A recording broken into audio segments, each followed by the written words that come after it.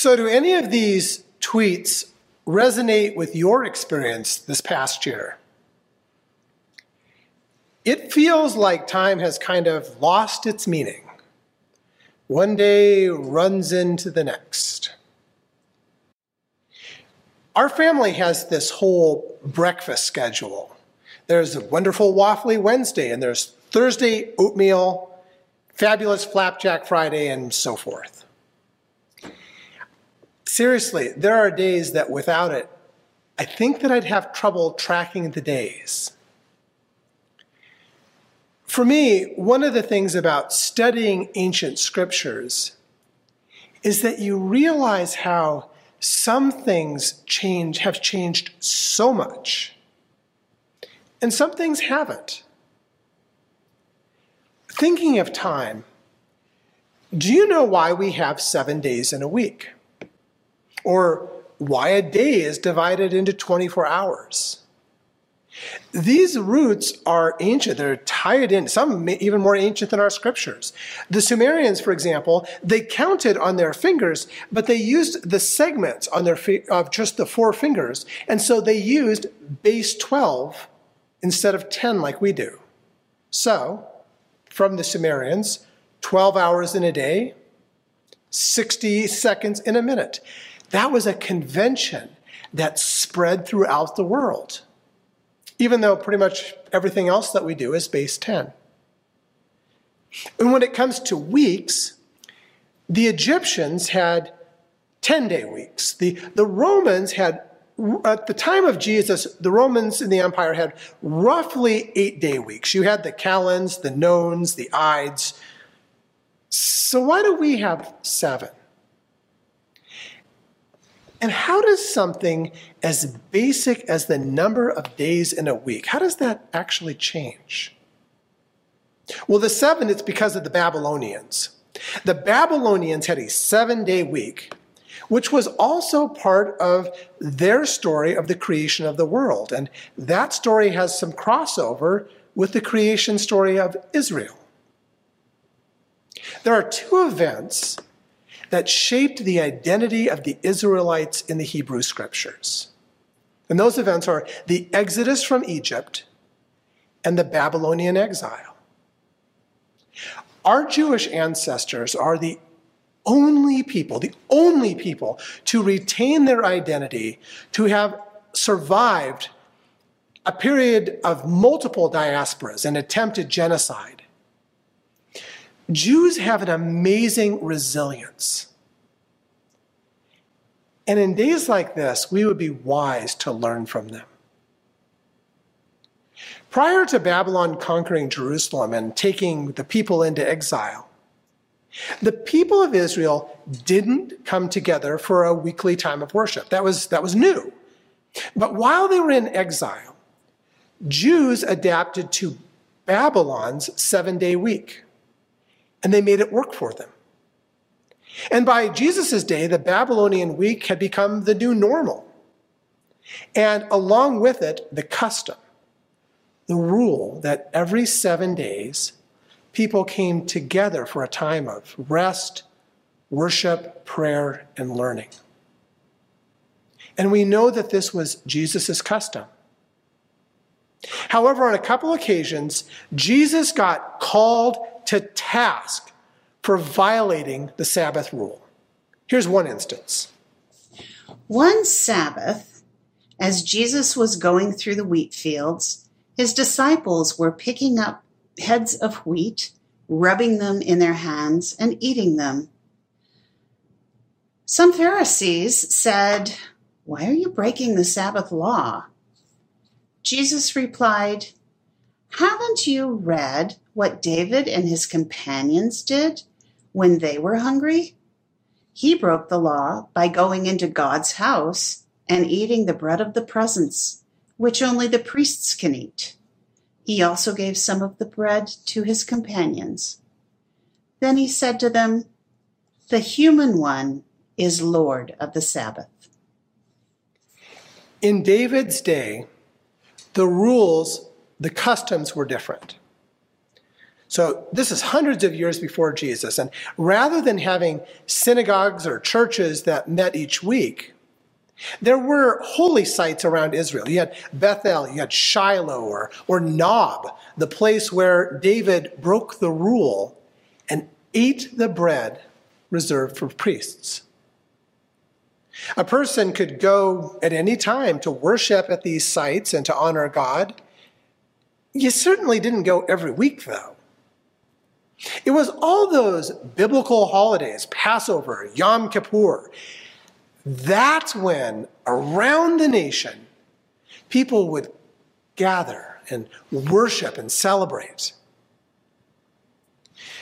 But the Babylonian exile changed everything. When you've lost your nation, when your religion isn't dominant and your religious holidays aren't given time off to be observed, you adapt to survive. Jews in exile, they began to come together in small communities each week to worship and connect with each other, to keep their identity and their connection to God alive. The temple was gone, it was destroyed. So there was no big temple for holidays, and the sites of Shiloh, Bethel, Nob, all gone. Jews adapted to survive, to get through. And they created a new normal. They created a cycle of gathering in synagogue communities weekly to hear the story of their ancestors. And that cycle kept a sense of community and connection to God alive. By Jesus' day, the weekly cycle of gathering that they inherited during the exile, that had become the rule. And Jesus broke the rule. He and his followers were hungry as they were traveling. So they took some wheat as they were walking to eat it. And that broke the rule against working. They were harvesting on the Sabbath. And Jesus counters that the rule itself was made for the benefit of people. The rules should be a blessing, a benefit for humanity, not a punishment. When the rules no longer serve in that way, they need to be adapted. That's how people survive when the world turns upside down.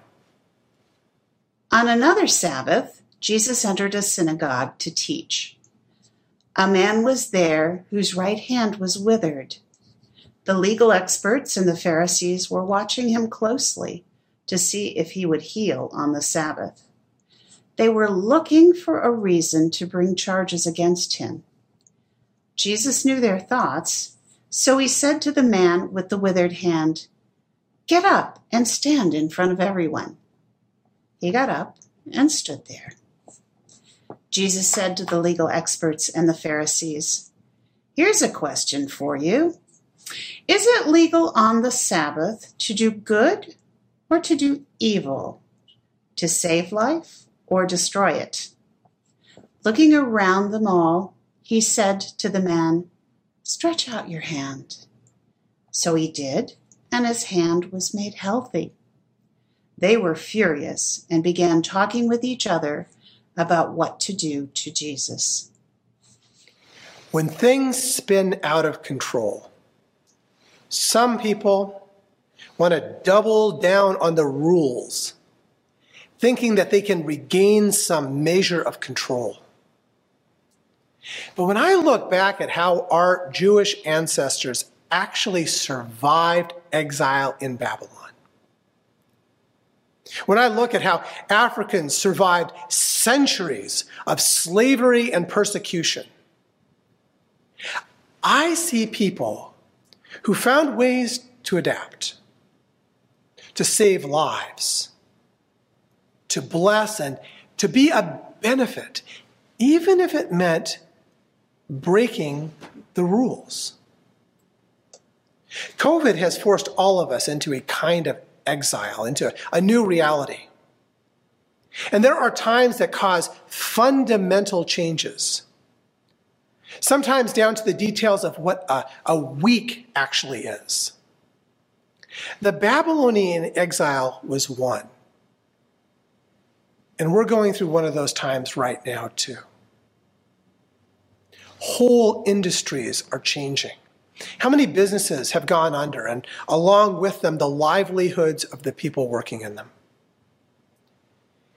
How many of us have suffered depression, losing our connections at holidays, at our weekly church gatherings, or just going out with friends? In a lot of ways, COVID accelerated changes that were already happening. Jesus' rule breaking, it came at a time just before Jerusalem would again be destroyed. The story is a reminder that our resilience isn't found in holding on to rules, but adapting them for the benefit, for the health of people. Whether those rules are about elections or mask wearing or simply how worship in a church community like this will be, our resilience comes from adapting in ways and with the intent to benefit the health and the welfare of people. We are experiencing a time where things are changing fundamentally. And in the months ahead, we're all going to begin to develop a new normal. We're not going back. We can't. And we shouldn't. The lessons of our ancestors tell us that we need to adapt. Our resilience doesn't come from following the rules, the traditions. Our resilience comes from adapting in ways that benefit the health and community of people. So what do you think needs to change? How can we adapt our lives in ways that will promote health and resilience? How can this church community, how can we adapt in ways that will be a blessing, a benefit to the larger community? That's what the survey that you've got is asking. The Babylonian exile, it was horrible. It was painful. There were no guarantees that the people of Israel would survive. And the nation never really came back the same. The pandemic has been painful. No nation has guarantees that it will survive. Things have to change. We have to adapt. Some rules need to be broken.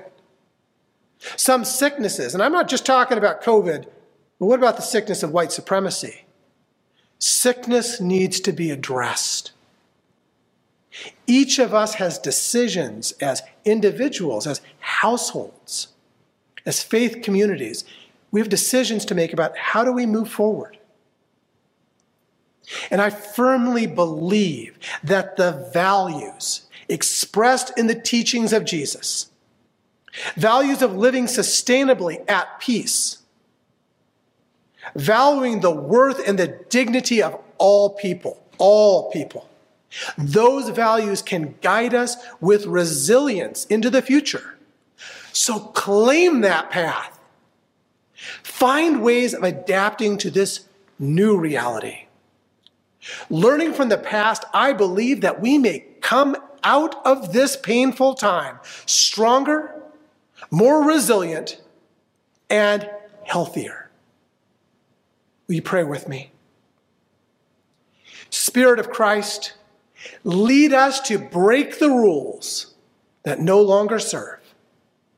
Help us to adapt in ways that address our sicknesses. And help us adapt sustainably for the health of all who on earth do dwell. Help us adapt guided by the peaceable teachings of Jesus into a future of hope. And may all of God's people say, Amen.